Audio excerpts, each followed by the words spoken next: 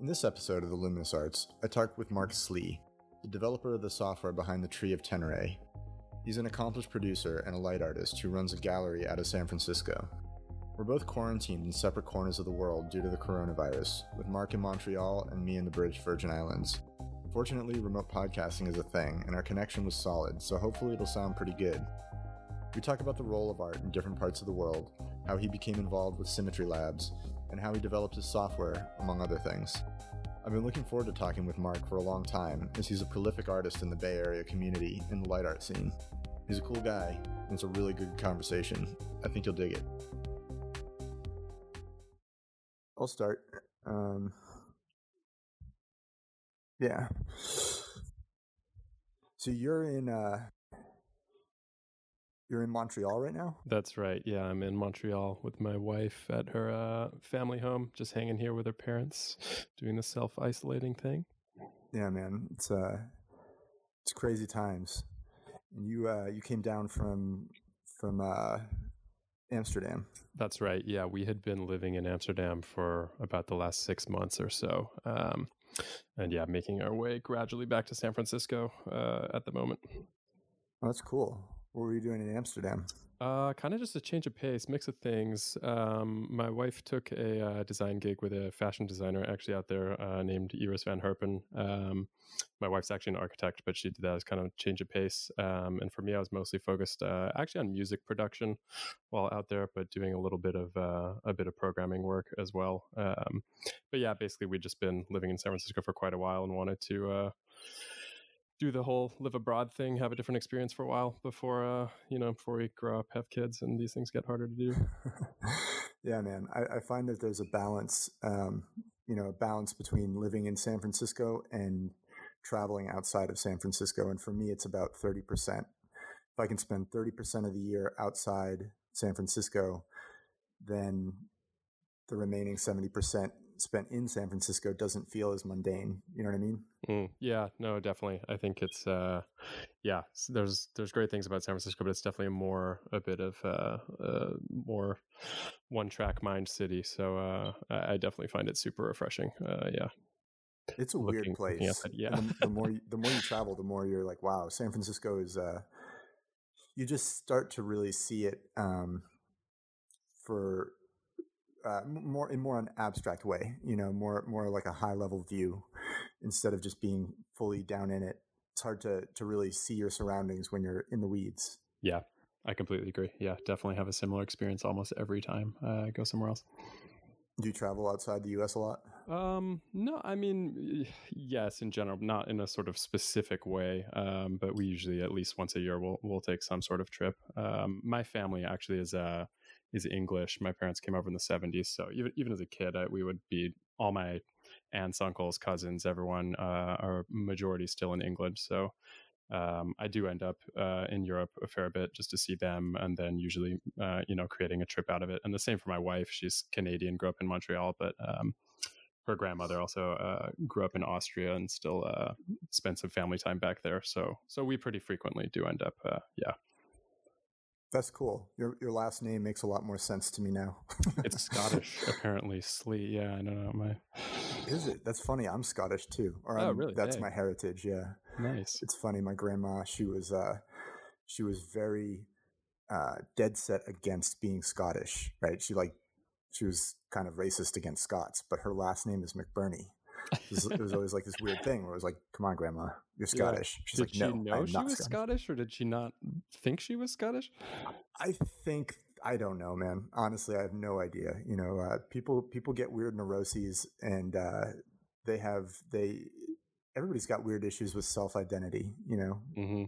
And I think that was just one of her things, and I don't understand it, but whatever. To each her own.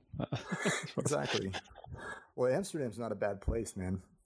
You're doing music over there? Yeah, no, we had a fantastic time. The quality of life in Amsterdam is just incredible. The cycling, and it was actually really interesting to compare to San Francisco in some ways, because they're extremely different cities, obviously, but they're about the same population. Actually, Amsterdam's also just a little bit under, right around 1 million people. Yeah. But it feels the ability to sort of approach the city with the cycling is just so easy. You feel like you can get to know it very quickly and get around pretty quickly. But the other thing that's just incredible there is the density of cultural stuff happening, the number of music festivals, the number of art festivals, art museums. We just enjoyed incredibly having there be an abundance of stuff to go see. And I think it was sort of one of the ironies too, actually coming from San Francisco, where there is, on the type of stuff we do, Burning Man and technological art and whatnot. But I actually felt like we were able to find and experience just as much, if not actually a lot more of that out there, just through the sort of just more of the kind of like public art ecosystem that they have there. So Well, I think that's not unique to Amsterdam. That's a European for thing, sure, you know. for And sure, yeah, the more time I spend in Europe, the more I understand European culture. And when you meet people from Europe, it's a very different outlook on life, and it's a very different outlook on society and culture and capitalism, even, you know, or the way like that society is structured. And I think a lot of that has to do with fundamental values, of which art is. It's so rooted in European culture and society. You know what I mean? It's like yeah, it's for sure, in the United States. It's like a the art scene is underground. You know, it's a very counterculture. There's still a lot of art, but it's counterculture art. Whereas in Europe, the art is it's more structured. You know, it's part of the fabric that makes up the civil society. You know what I mean? yeah. No, I completely agree. I think that's something what you were saying about counterculture rings very true. It was one of the things I actually really appreciate being in Europe. Is I do find that in the Bay Area, at least, and probably most of the U.S., yeah, it is sort of participation in sort of more modern or avant-garde art is often, yeah, a big sort of a statement of identity or rebellion, or a sort of an expression that you're a weird or unique or interesting person. And you tend to find that, there's often then will be style choices and fashions that go along with that. And you go to some of these events in the States and you have that feeling of like, oh, here's like, the group of weird people that are into this stuff. And one of the things I actually really appreciated in Europe is you would go to an art festival where the art was equally avant-garde and modern and innovative and challenging, but the environment felt, to me, in a refreshing way, incredibly normal. That I really appreciated, because I'm obviously super passionate about this stuff and love it. But I kind of preferred experiencing an environment that reinforced that it's a valuable, normal thing to be interested in. And of course, a bunch of just regular people from town are going to come check it out, because why wouldn't they? It's interesting. And sort of, as you described, just sort of a normal part of life to go to an arts festival or something, see what someone's creating. Which, yeah, Yeah. I definitely appreciated the contrast, where I often don't feel that exactly as you described in San Francisco. It often feels like this big weird underground thing, which has its own allure. And I'm obviously, Well, that's like the source of the river. You know, if you think about it like a river, it's like, you know, the river of culture that's flowing through a society. Then, you know, the source of the river, like the source of the river in Europe, it's more like institutional. Not to say that there's not underground and you know, like the festival scene in Europe is huge. But I think that there's like a lot more funding, for example, that comes from institutions in Europe that encourages people, that allows artists to make a living, and it affects the vibe. You know, it affects how art expresses itself. yeah, absolutely. No, I definitely agree. And I think it seems to be a strong relationship they've formed between, as you say, larger established institutions providing funding, but still being very comfortable, seemingly taking creative risks, or using that funding to, yeah, basically enable people to go try things, some of which are going to succeed, many of which are not going to succeed, but that's fine, just sort of part of the process. Yeah. Well, there's also like a freneticism, or like it's like frenetic here. It's more of a there's more of a sense of urgency, because if your art does not succeed, then you can't make a living.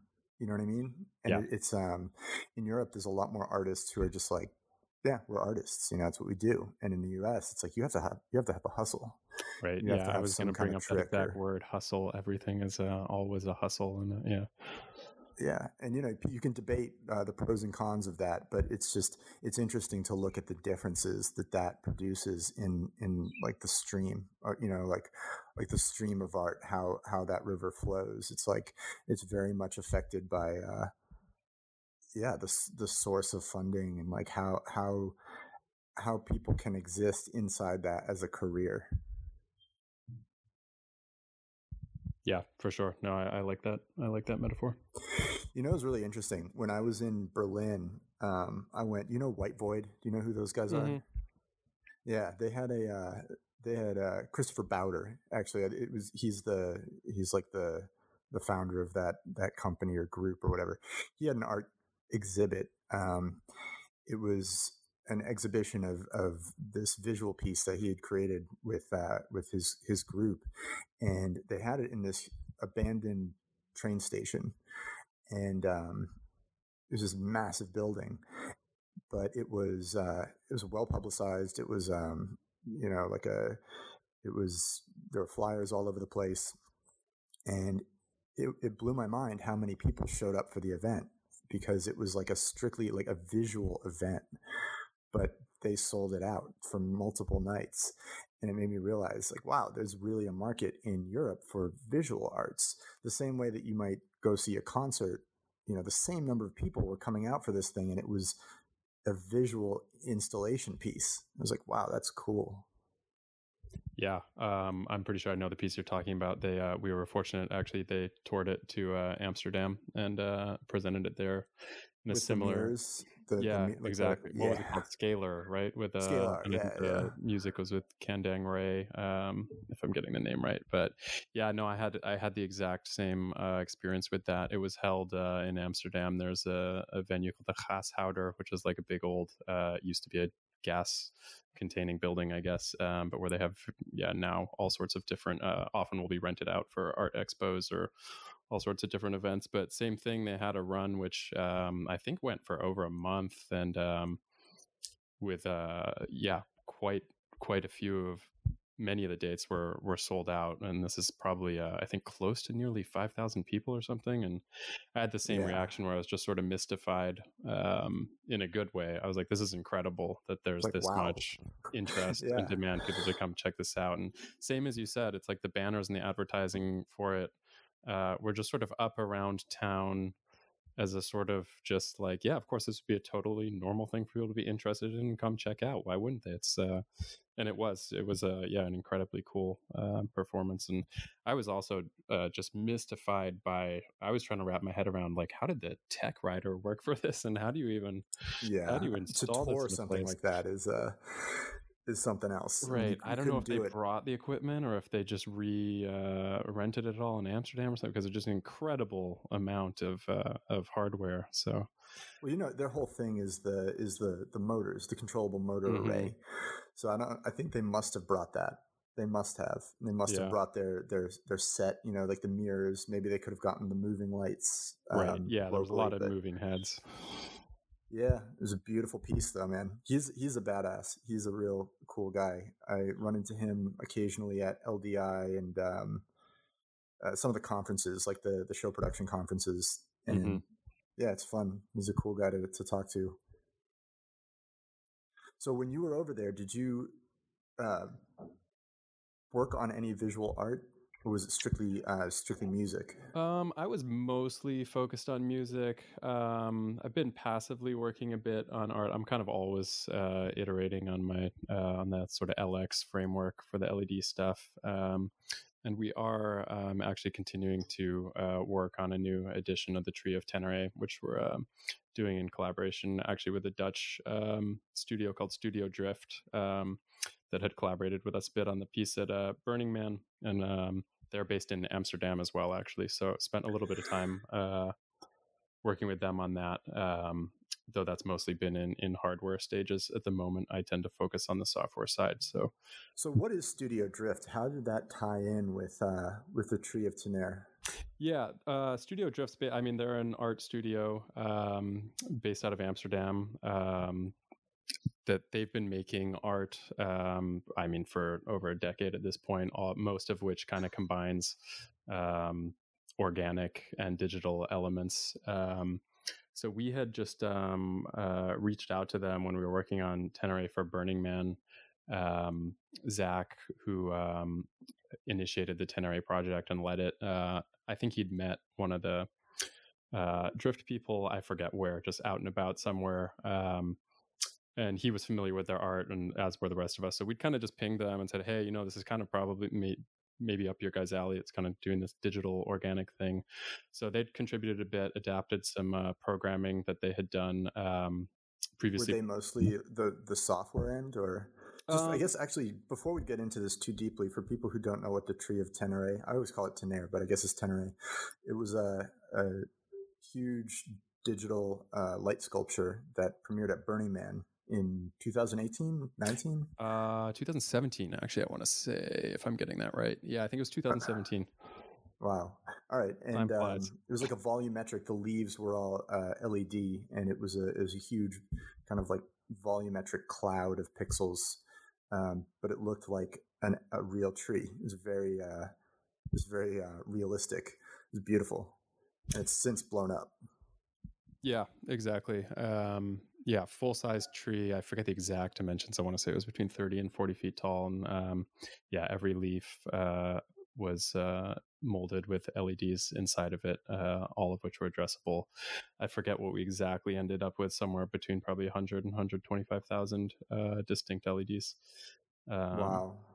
Yeah, which was super fun. So Studio Drift, who did the hardware? I was very curious to know what groups participated in what capacities in that project. Yeah, it's a huge mix of people. The project was initiated by this guy Zachary Smith, who's from San Francisco. He kind of had this concept, went around, built the team. Symmetry Labs was involved. They did a lot of the hardware design. I did most of the animation software using my LX Studio framework. There's a company called Nature Maker that did the fabrication of the tree structure itself. They don't do any electronics, but they have a long history of building very realistic artificial trees for all sorts of, for whether it's theme parks or shopping malls, this type of thing. That thing looks like a movie prop, man. It almost looks like that company. They're really cool. Right out of the Muppets, or they are down in Southern California, and they just have this crazy warehouse down there that it reminded me. I don't know if you've watched Westworld, but there's these scenes where there's just these like rows of fake human beings, but that are super realistic. And I had the same like uncanny experience down there. You walk into these guys' warehouse, and it's just these rows of trees that are in various states of I thought you were going to say like human looking robots. I was like, wow, creepy. No, not at all. It was more though that you would see like, oh, that tree is still clearly just some pieces of metal, but then this one on the other end looks completely realistic now, and you'd kind of see the stages being worked through. But wow, something for everybody, right? It's like we just specialize in making trees. Yeah, I forget the exact details, but the backstory was very funny. The guy who started the company was kind of just this artist, and he'd started doing that somehow, and then just kind of, I guess, sort of stumbled into this, actually existing market demand for that type of thing, and ended up growing a whole business just around that. But they have a very cool. It was very cool to see their process, which is still very not super automated. Still a lot of just weird mixtures of goops and paints and resins, mostly still applied by hand, that they just figure out. Is it like, what is the material? Is it like a rubber that makes the trunk? No, the inside is steel. They use steel tubing that they'll weld together for the core frame, but then they'll apply, I don't even know the exact mix of ingredients, but they'll put a sort of mesh over that then they adhere this mixture of like resin and paint. Because I remember people were climbing it on Playa. Yeah, until we unfortunately had to restrict that because one too many crazy people were perhaps climbing it slightly too quickly and too far up it in Burning Man states of mind. And Burning Man? No way. That's crazy. Yeah, unbelievable, Yeah. So that's cool. And you started working with Symmetry, that collaboration from the beginning. Yeah, you were part of that the tree project from the start. I joined the tree sort of in the middle when Zach had first come to me. I'd met with him. I forget. It was probably the year before. It might have even been like December 2016 or something. And at first, actually, I thought he was crazy. He was like, "We're going to do this many LEDs," and the concept was a bit crazier at the beginning, where the leaves were it was all gonna be wireless, and each leaf was gonna be solar powered, and there's gonna be some kind of blockchain thing between the leaf. And I I was kind of like, I was like, this sounds cool, but I am unconvinced that this is realistic.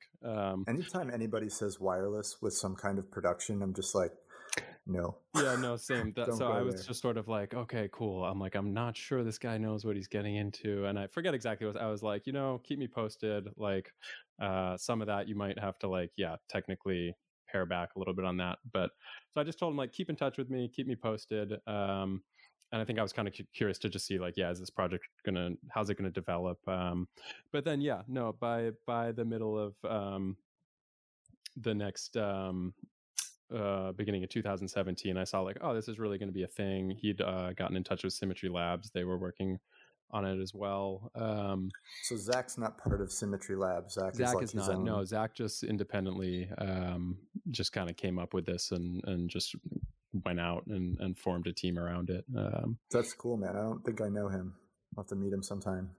Yeah, no, he's great. It's not, he doesn't do a ton of like he has a full-time normal job in the tech industry, but has done sort of artistic things, odds and ends on the side. And this, I think, was his having been to Burning Man. I forget how many times he'd been before that, but I think then he had this like, okay, cool, I'm like, time to make a thing happen. So and he's really an excellent just like project manager and leader. Which I think is really, yeah. I mean, I thought he did a great. There were so many moving parts on this, and so many different people. Like, there's so many people I haven't even listed. That's a core component to any project. Anything that rises above a certain level of complexity, it's like you have to have some kind of dispassionate manager to make sure the gears fit together. Otherwise, it's just a bunch of egos in a room. Yeah. It's still always that, but as you say, yeah, otherwise it's just that. yeah, right, exactly. Yeah, no, and there's so many people, I can't even possibly mention everyone, but there's people that came on, so many volunteers that did the power system, people that assembled leaves, people that assembled just like gift leaves that we gave to donors, people that did the event programming, Sky Shlomo did the control board. It was just like, the list is people that volunteered, to carpenters that constructed the base for the thing out there. It was just a crazy a crazy group effort that very much is one of those like, only at Burning Man or only for Burning Man did this many people somehow come out of the woodwork and put in all this time and effort. That's cool. But it was your software. So you produced, what you call it, LS Studio?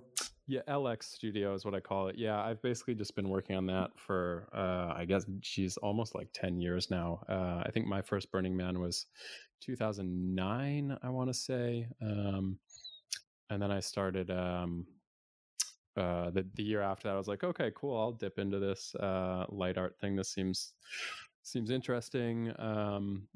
My background was in software engineering, so that side of it felt very approachable to me, and I was just kind of curious to pick up a new hobby or creative interest at that time.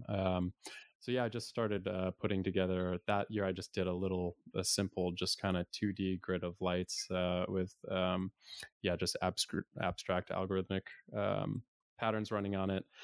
And just since I've just basically like have this little pile of software that has just built up and up as I've done more on projects and gotten involved in various different pieces over the years since. And when I was over at Heron that time, you showed it to me briefly, but we got to make that happen, man. I want a demo.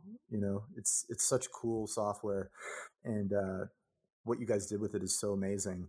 I'm very much into volumetric lighting design, so that I've been curious about it ever since I saw the tree. Actually, before that, when I saw the cubes, I was like, what are they using? Right. Yeah, it was essentially the same. yeah, I'd been involved pretty early on with the first generations of the cubes when that was also grew out of a Burning Man project, sort of before Symmetry was formed into a company. And yeah, Well, that was that's how I found the out same about sort of symmetry, framework. was through the sugar cubes installation. Right. Yeah. Yeah. I'm trying to remember. I actually forget which year. I want to say it must have been 2011 or 12, maybe. Can't remember exactly, but yeah, way back And when. that was Alex, right? Mm-hmm.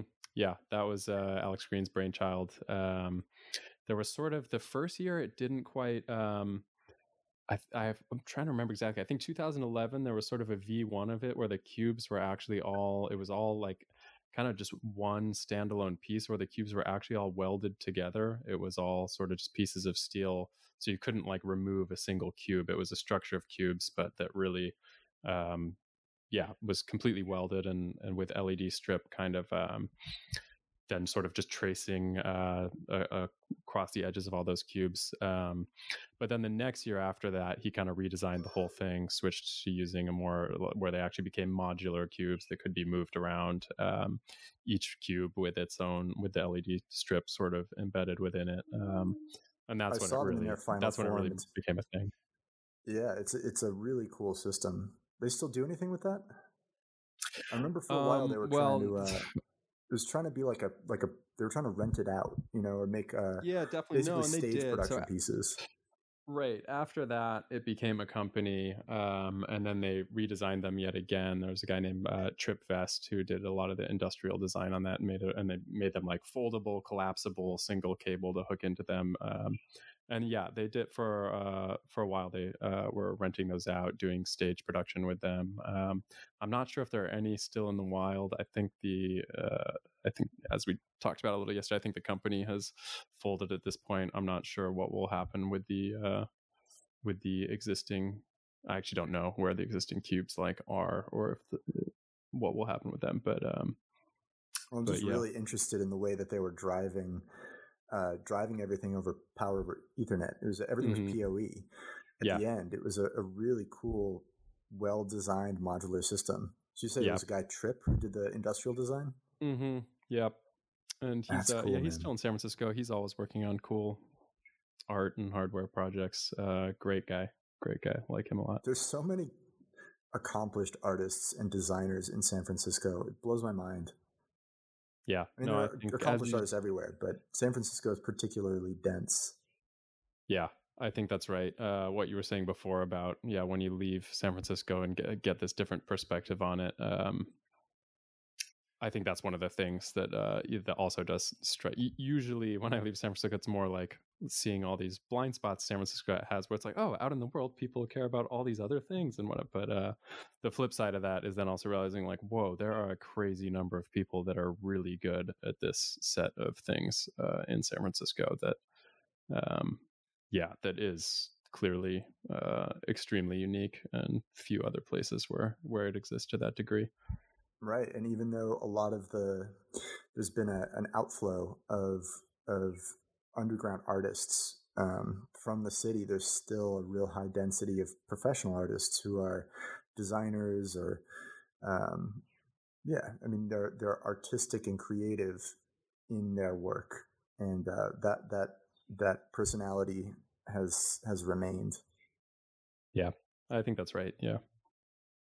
Cities are funny like that, man. Every city has its own personality. You know, San Francisco has a very unique feel to it, just like every city. But that's one of the reasons I really like traveling, is because it's almost like getting to know a person, but you're getting to know like a collection of people, and it's interesting to see the differences.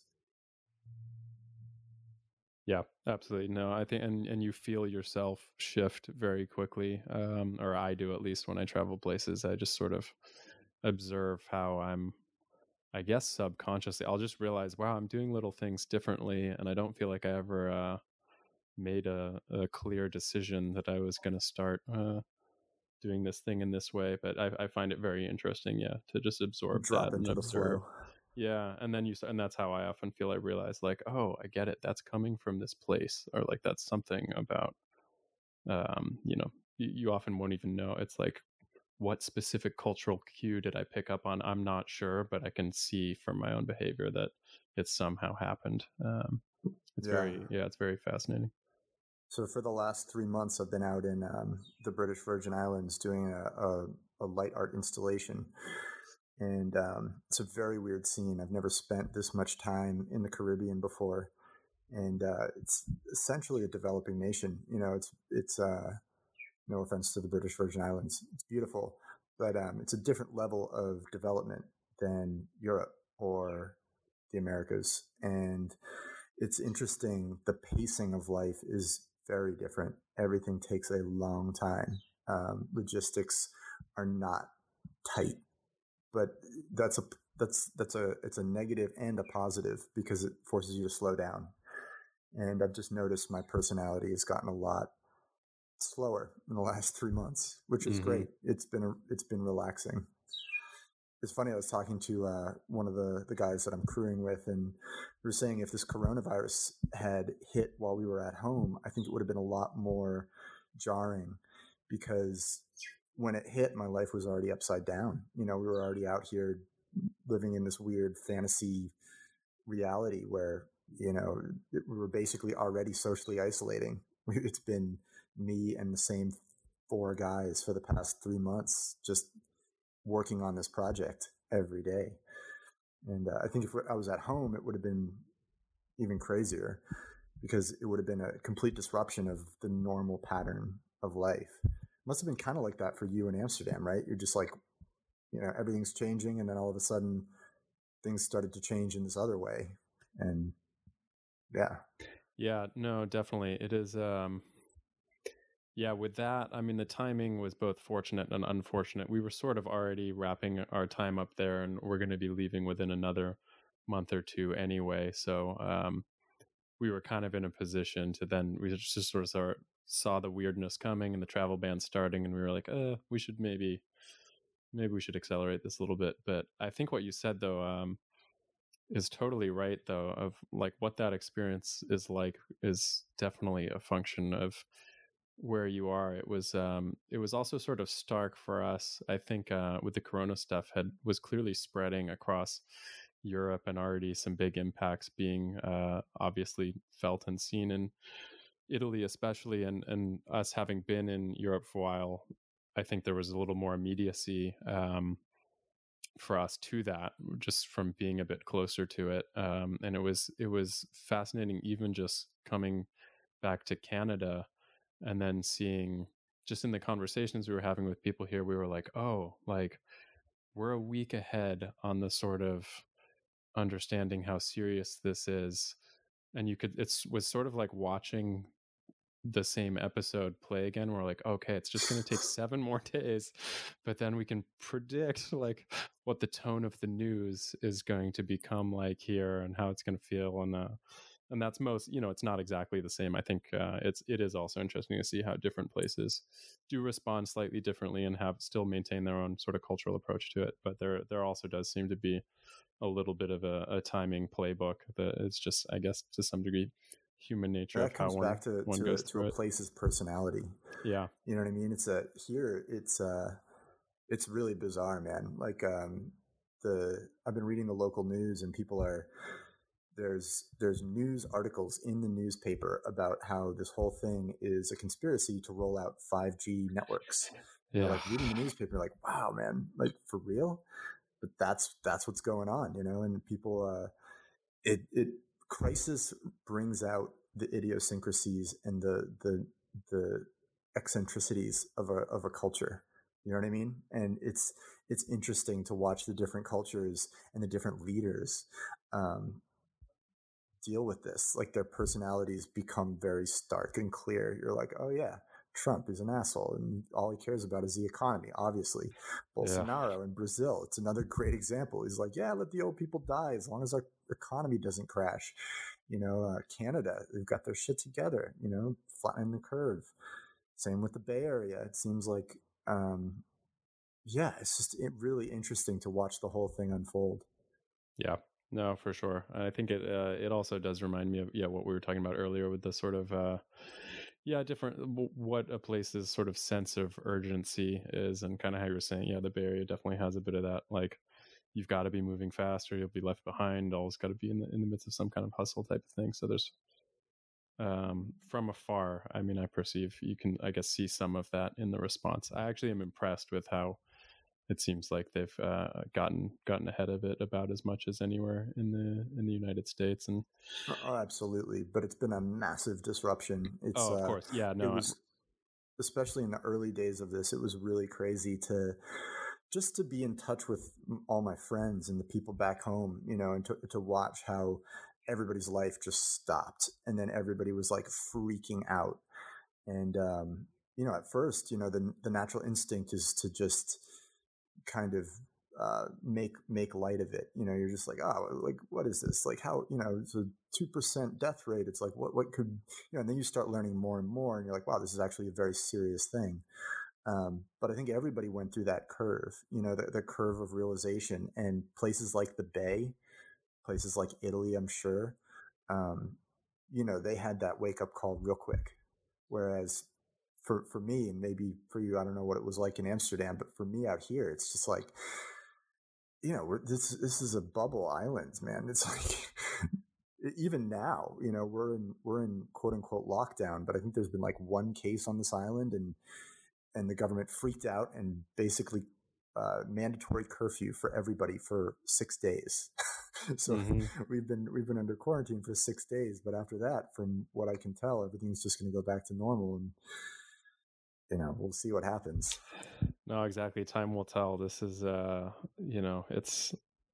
it's a very fascinating worldwide experiment.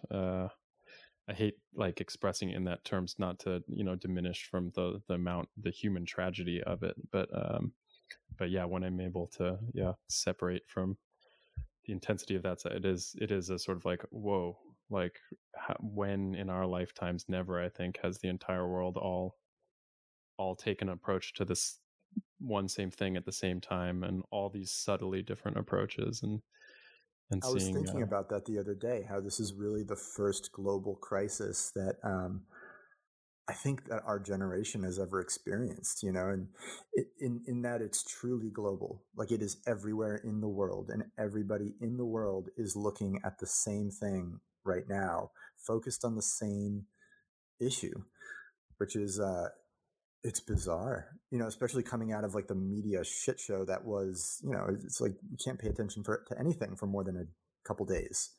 And now it's just gathered the collective consciousness of humankind, and we're like, nope, look at this. This is what's happening. And yeah, it is fascinating. It's I don't think there's anything wrong with looking at things top down and trying to abstract yourself. I don't think that belittles the suffering. I think it's important to put things into context, and to look at things in the big picture. It's important in the process of putting events into context. Do you know? Yeah, no, that's well said. Yeah, exactly. I think that's more what I meant. It was like to doing both at once is very possible. Yeah, man. Look at things like an alien. What would an alien say? Yeah, like, right. Look at these monkeys. Look at these monkey people. Yeah. Oh, I don't know what they would say. Yeah. So after this, are you going back to Heron? The Heron Arts is your studio in San Francisco. Yeah. I mean, Heron we run as a gallery and sort of event space. And yeah, I mean, that's on, indefinite hiatus at the moment. Definitely The falls studio into or the events, you mean? well, or just your return? it's really more of an event space. I mean, I do work out of there, but the space, it's more of a public event space. I produce my music and work on some of my projects there, but yeah, I mean, I can I do it from there, but I can do that from anywhere, with a computer and the stuff that I need. But yeah, no, I mean, it's the future, I guess, is unclear with that, as with everything else. We kind of just push the pause button on all the public side of that. It's I mean, the events we do, the capacity is more, 100 to 200. So we'll see when that size of a venue becomes viable again. So But yeah, no, in the meantime, when we get back to San Francisco, yeah, I'll just continue fortunately, most of, my individual work is on the computer. So I'm able to continue with that. Are you what are you doing for work now? I know that it's one of the things I wanted to ask you about is you started with Facebook, you left Facebook, and you've kind of been full-time arting it from what it looks like to an outsider, to me, who Yeah. doesn't really know you that well. It seems like you've just been crushing it as a musician and a producer. I was listening to some of your tracks today, man. You are a very talented producer. Love your music. Thanks, dude. Appreciate that. Yeah. Yeah, no, it's a hard question to answer. I'm kind of all over the place all the time. I mean, the short answer is I'm fortunate to, have enough financial security from the Facebook thing to be able to play around with that. But I'm kind of always dividing my time between sort of three major areas. So there's Heron Arts, the sort of public facing side of that, where we do roughly on a monthly schedule have art exhibitions, which will be a mixture of either community driven stuff where there are local artists or organizations that come in and do their thing in the space. My favorite example of that is a group called One Found Sound that we have in regularly. They're a local chamber orchestra, self-organized, so they'll do concerts. And then the other side of that is shows that we curate and produce. It's curator Tova Lobats that works with me on a lot of those.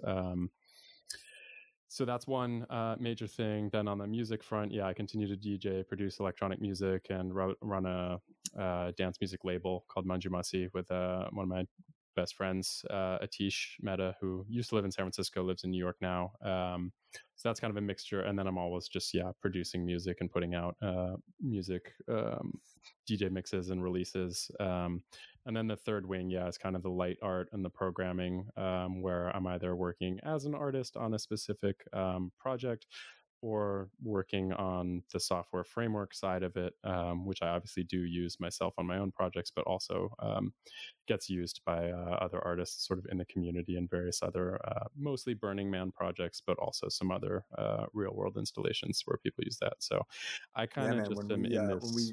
When the lockdown ends, I want a full demo.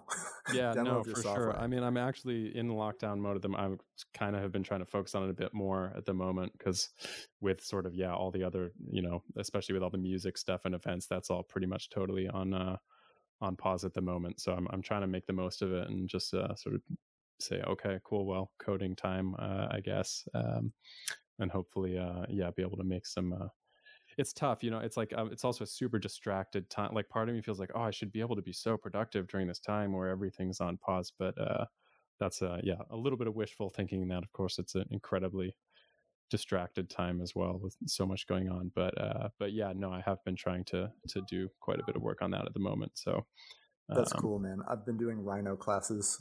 Rhino nice. 3D.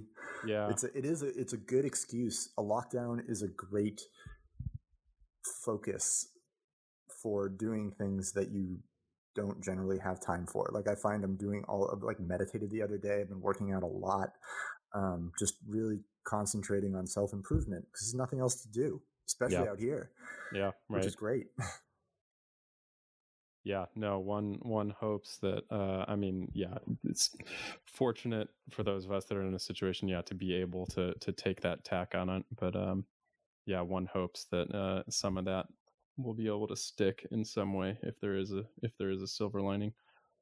Yeah, well, I'm sure it will. I mean, you just got to take these lessons and move forward with them. So what are you working on now? What pieces are you working on? What projects are you working on? Yeah, mostly just working on the software at the moment. Most specifically for future editions of the tree, but I'm also kind of more generally just iterating on that software. My goal is to sort of eventually get it to a point where it's could be more of a, right now it's sort of in between a creative professional application and a software developer toolkit. It sort of now kind of assumes that the person using it probably has at least some software engineering ability.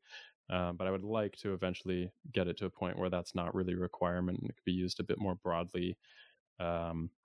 I use the metaphor of digital audio workstations, programs like Ableton or GarageBand, that type of thing. So I've sort of been thinking about the arc of what I want to head towards being a digital lighting workstation, that's geared more for. There's obviously a lot of great programs out there for lighting. I find that when I got into doing light art, looking at what was out there, I could sort of see, oh, a lot of this comes from the sort of stage history with thinking about cue lists and going through a performance and Well, that's traditional lighting software. exactly, That's the that's sort of what it paradigm. grew out of. And I realized that I was coming at it from a different angle, where I was like, oh, my background's in electronic music and I'm not really trying to put on a stage show here. I'm trying to make a piece of abstract algorithmic art that sort of is three-dimensional and develops over time. So That's that's my where I've favorite just paradigm been bringing to that. look at lighting software from. Looking at it, a light performance or a lighting piece, almost like a synthesizer track that you can build and morphs dynamically. You know what I mean? Like Completely, yeah. I know the lighting cue paradigm because I came from the world of show production. But originally, I was coming from like a motion graphics perspective. So it was like timeline to cue stack, and then to now into more like the generative world of algorithmic pattern based lighting design. Yeah, completely. No, that's exactly the experience that I had as well, where, without having any actual um, stage production experience, but yeah, just coming from that music angle and looking at it and being like, this is totally feels like a synthesizer to me. And You particularly, I know mean, who else treats their software like that is this group called Play Modes. They're out of Barcelona, and they're like an audio video band almost, but one of their instruments is a lighting synthesizer. They're light artists, but music is just as much of a part of their performance uh, as the musical aspect. And yeah, they just have a really unique way of approaching lighting design and light art, where the same tool that they use to produce the light patterns also produces the sounds that you're hearing. So it is so synchronized. It's all LFOs, it's yeah, all no, exactly. LFOs are the main concept. That was like one of the first things I implemented when doing light art. I was like, oh, I just want a ton of LFOs. Like LFOs will solve all the not solve, but they will, reveal well, it's all the such a cool cool artistic paintbrush to effects. use. Yeah. You know what I mean? It's Yeah. if you're not doing contextual visuals, I feel like there's a lot of emphasis placed on reproduction of imagery in commonly available lighting tools because everybody kind of comes at it through the pixel mapping paradigm, Yeah. right? Where the more artistic element of the light art genre or the lighting design mind frame, they're coming at it as a visual music instrument. Yeah, totally. Yeah, no, I think it's such a difficult trade-off. I mean, I've spent a lot of time thinking about it because if you're attempting to create anything sort of commercially viable or reusable, video is just so appealing because there's so many great tools that interoperate with it. There's so much great video content out there. It's very standardized. It's just super flexible. So I completely understand sort of, yeah, okay, maybe you have a sort of 3D lighting installation, but it's very tempting to figure out how to have the very impressive existing video tools work with it. But yeah, Well, with volumetric lighting, it's that's where different it just because makes less sense. Yeah, but that's where it's like I see the temptation to get it to work, but yeah, I think for me, that was kind of what made working on this type of software interesting to me, was realizing, oh, these 3D sculptures, though, it's just kind of a different thing. And they're usually the individual pixels or the lighting fixtures are far enough apart that it's sort of sparse and like it's just not a video at all. It doesn't really map to that concept in your brain when you experience it. It's kind of a different thing. So It comes down to content, right? It's like what is the most sensible way to produce content for the display that you're addressing? And Right. if you're talking about a video wall, right, like a an X by Y, you know, rectangular arrangement of LEDs, then video makes perfect sense. But when you start to take LEDs or your display medium, your pixels, and arrange them arbitrarily in 3D space, then all of a sudden, using a two-dimensional plane or platter to serve your content doesn't make any sense anymore. And one of the things we have migrated to a software package called Smode, which is written by a French group, and it's a game engine. You know, it's Mm-hmm. a game engine that allows you to do crazy things with particle effects and 3D content, and then map that onto a point cloud of pixels. And you can specify your point cloud by specifying where your pixels are in 3D space. Pull that out of Rhino or whatever.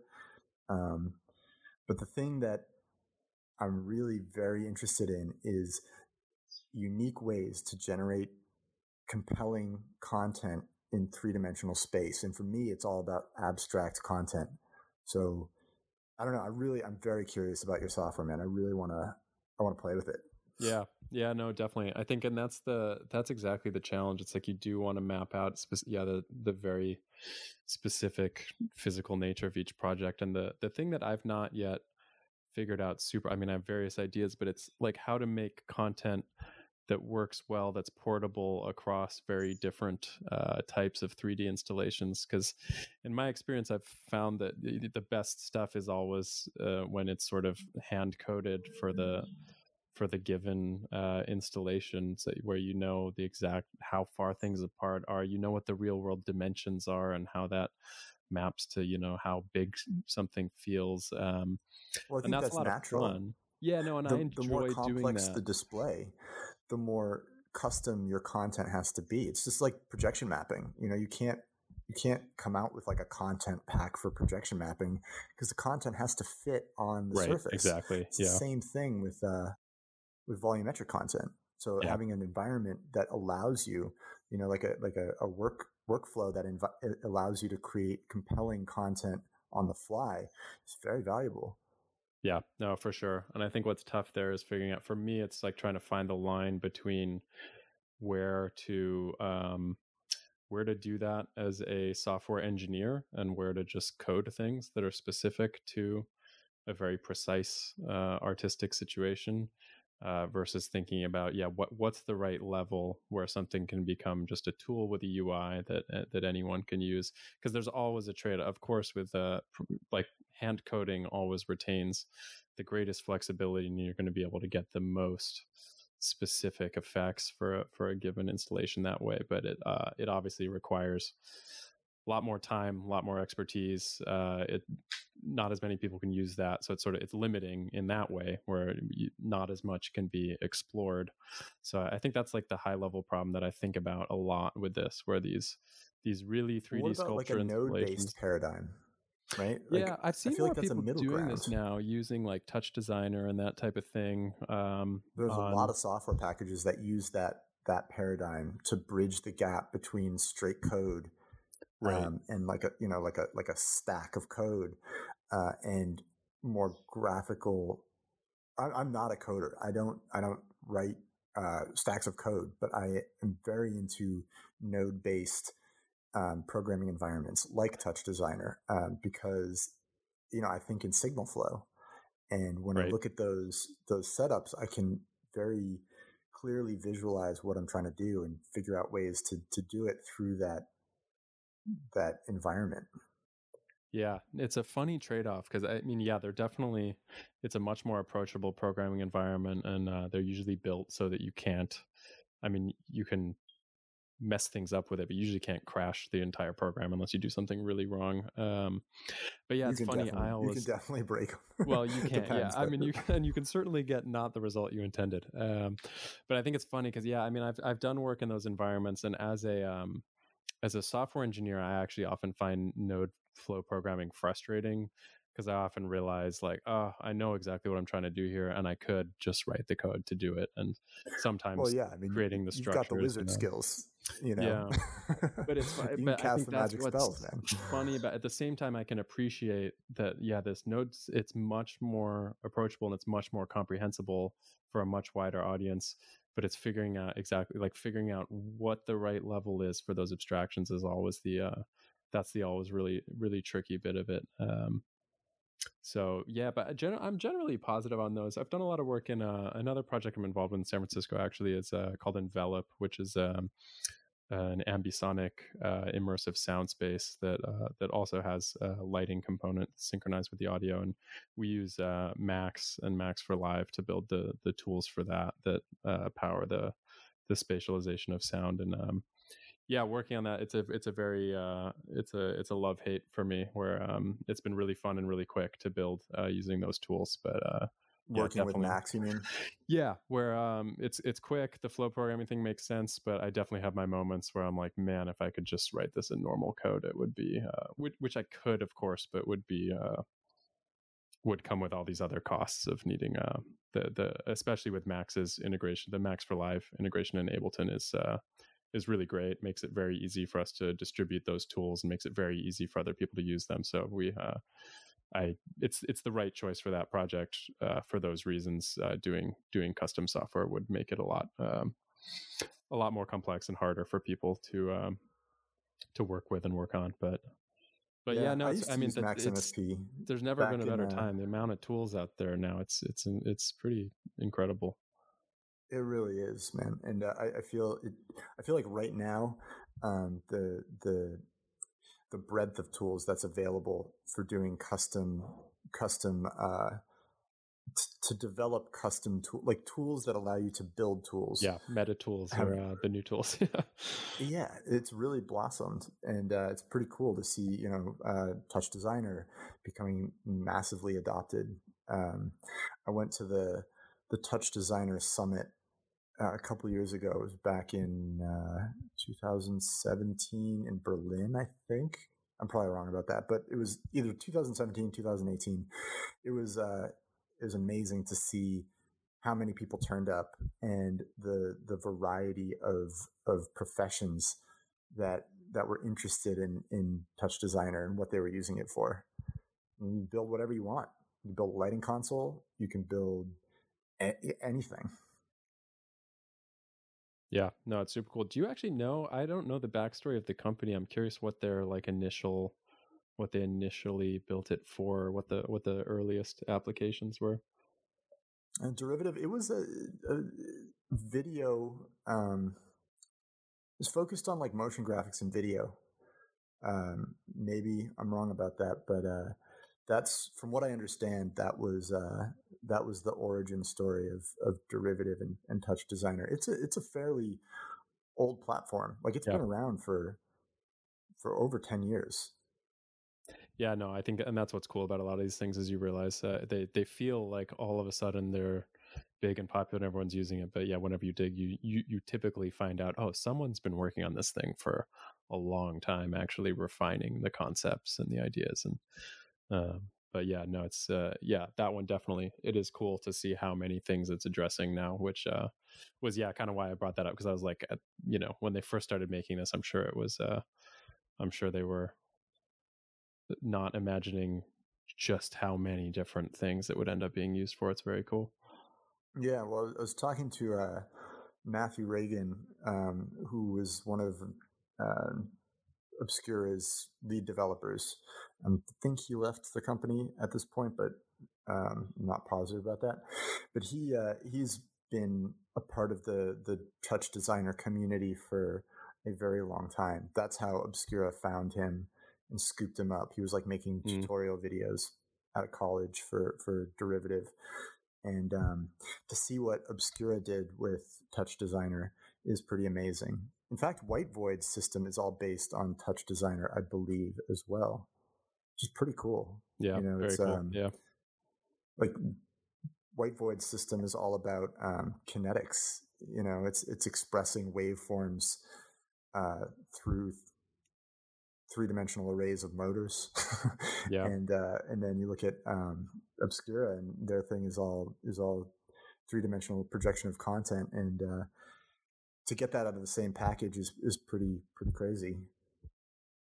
Yeah, no, it's incredible. The kinetic stuff's always been really interesting to me and on my wish list. I mean, if I had way more time than I do, I would love to get into playing with something in that arena. But well, it's interesting because now there's a lot of motors. We actually almost did a project last year that used arrays of DMX controllable winches, which I was really excited about the concept, because you can control those with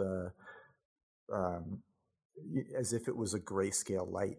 yeah, no, if you think exactly. It's about, just another ArtNet destination. yeah, it's just another dimension in the DMX flow, and you can treat the XY, you can treat the amount of release that your motor is giving as just another gradient. Yeah. Yeah, I worked on one project that did this a couple years ago at Burning Man. The Fold House Collective did a project called Radio Lumia, where we sort of modified the LX Studio software to have an additional. They had these sort of umbrellas that could be programmed to open and close with light strips on them, and did it exactly as you described, just sort of as an additional. Acted as if it were additional parameter lighting channel that's being animated the same way that you would animate a color, but just in this dimension of open close. And it was super fun, very cool. But yeah, they built those. That was done the very Burning Man way with a sort of custom little control board and motors and everything.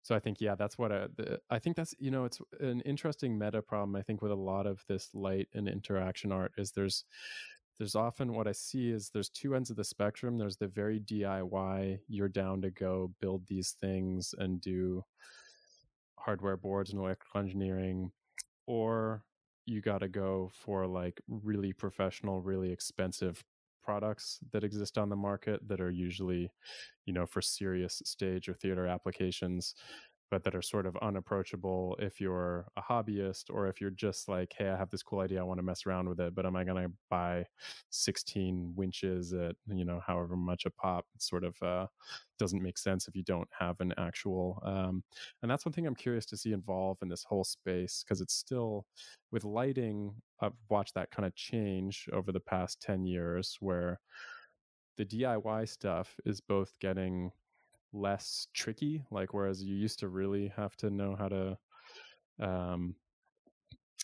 deal with Arduinos and all this kind of stuff, but there's getting to be offerings on the DIY end that are, it was very low level, but now there's starting to be more and more packages that make that a lot easier, much more approachable. And at the same time, on the other end, the professional gear, as with most things, gets less expensive slowly over time, and you don't need to spend the crazy amounts of money you maybe once would have had to. So it's cool to see that collapse. I expect, as that happens, to see a lot more cool artistic output emerge from that, just as a broader number of people can decide, hey, actually, I'm going to go experiment with that, and there's a way in.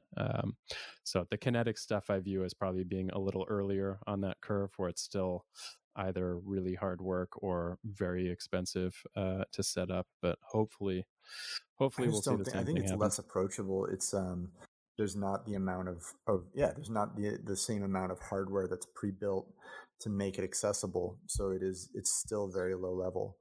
Yeah. There are companies that make great winch systems, but there's also less. They're more of a niche application. I feel like they are anyway. For sure. Well, and when I'd last looked into it, I was trying to find some, but I realized, well, the winches that are commercially available are being built to crazy safety standards because they're usually being used on a real set in a theater, and they're often holding something heavy. And if this thing messes up, somebody potentially gets seriously injured, You which is haven't been on great. Of course, Alibaba you want that for recently. any commercial project. But then I was sort of like, oh, well, if I'm just trying to like screw around with making a little art installation, holding up some lights that are moving, or something, like definitely don't actually need that degree of safety, but completely understand that, yeah, well, it's difficult for anyone to commercially design and sell me a sort of medium safe thing for it creates there's a strange Go on Alibaba. China's making that's true, yeah. I could find, if I put a little pretty time affordable digging. winches. Yeah. I wouldn't put anything heavy over my head with them, but Right. you know, they'll lift your lights, and they're made for that. Yeah. Okay, I'm gonna hit you up after this and get some links off you. Yeah, absolutely, man. Absolutely. Well, I think that we should probably wrap it up in the next couple minutes. But yeah, this has been a really, really good, interesting conversation. I'm glad that we got a chance to jam. Yeah, likewise, man. Really fun talking shop. Yeah, absolutely. When I get back into the Bay, well, when the crisis is over, let's hang out again. Yes, for sure. Let's yeah, go get a we'll drink. see which one of us makes it back there first. It's not even clear at this point. Yeah, no, that's definitely it's a thing. It's definitely a thing. All right, man. Well, thanks again. Yeah, totally. Thanks for having me, I'll dude. talk to you soon. Yeah, definitely. Be in touch. All right, brother. Bye. Bye-bye.